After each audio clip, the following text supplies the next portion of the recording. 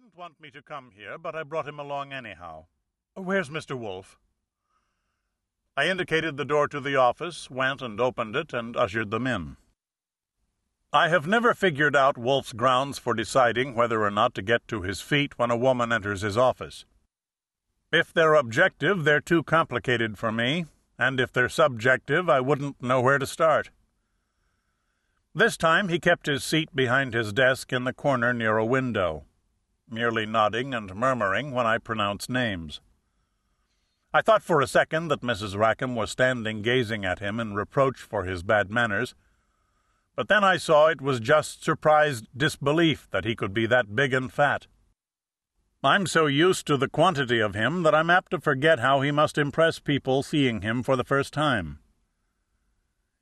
He aimed a thumb at the red leather chair beyond the end of his desk and muttered at her, "Sit down, madam." She went and sat. I then did likewise at my own desk, not far from Wolfe's and at right angles to it.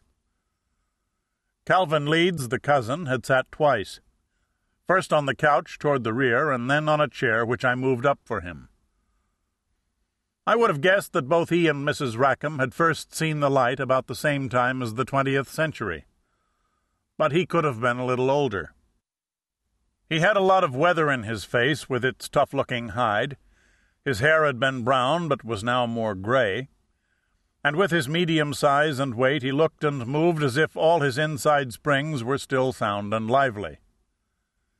He had taken Wolfe in, and the surroundings too, and now his eyes were on his cousin. Mrs. Rackham spoke to Wolfe. "You couldn't very well go around finding out things, could you?" "I don't know," he said politely. "I haven't tried for years, and I don't intend to. Others go around for me." He gestured at me. "Mr. Goodwin, of course, and others as required. You need someone to go around?" "Yes." She paused. Her mouth worked. "I think I do, provided it can be done safely. I mean without anyone knowing about it." Her mouth worked some more. "I am bitterly ashamed, having at my age, for the first time in my life, having to go to a private detective with my personal affairs." "Then you shouldn't have come," Leeds said mildly. "Then you have come too soon," Wolfe told her. "Too soon? Why?" "You should have waited until it became so urgent or so intolerable that it would cause you no shame to ask for help, especially for one as expensive as me." He shook his head. "Too soon. Come back if and when you must." "Hear that, Sarah?" Leeds asked, but not rubbing it in.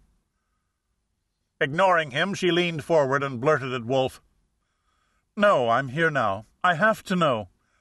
I have to know about my husband." Wolfe's head jerked around to me, to give me a look intended to scorch. But I met his eye and told him emphatically, "No, sir. If it is, she fibbed.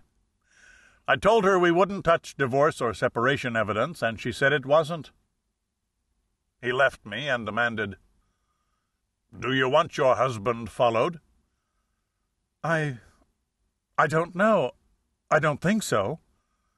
"Do you suspect him of infidelity?" "No, I don't." Wolfe grunted, leaned back in his chair, squirmed to get comfortable, and muttered, "Tell me about it." Mrs. Rackham's jaw started to quiver. She looked at Leeds. His brows went up, and he shook his head, not as a negative apparently, but merely leaving it to her. Wolfe let out a grunt.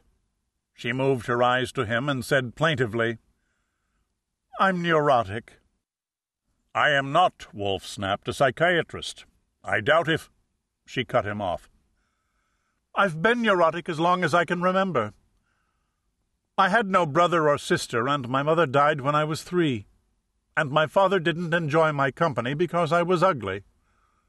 When he died, I was 20 then, I cried all during the funeral service, not because he was dead, but because I knew he wouldn't have wanted me so close to him all that time, in the church and driving to the cemetery.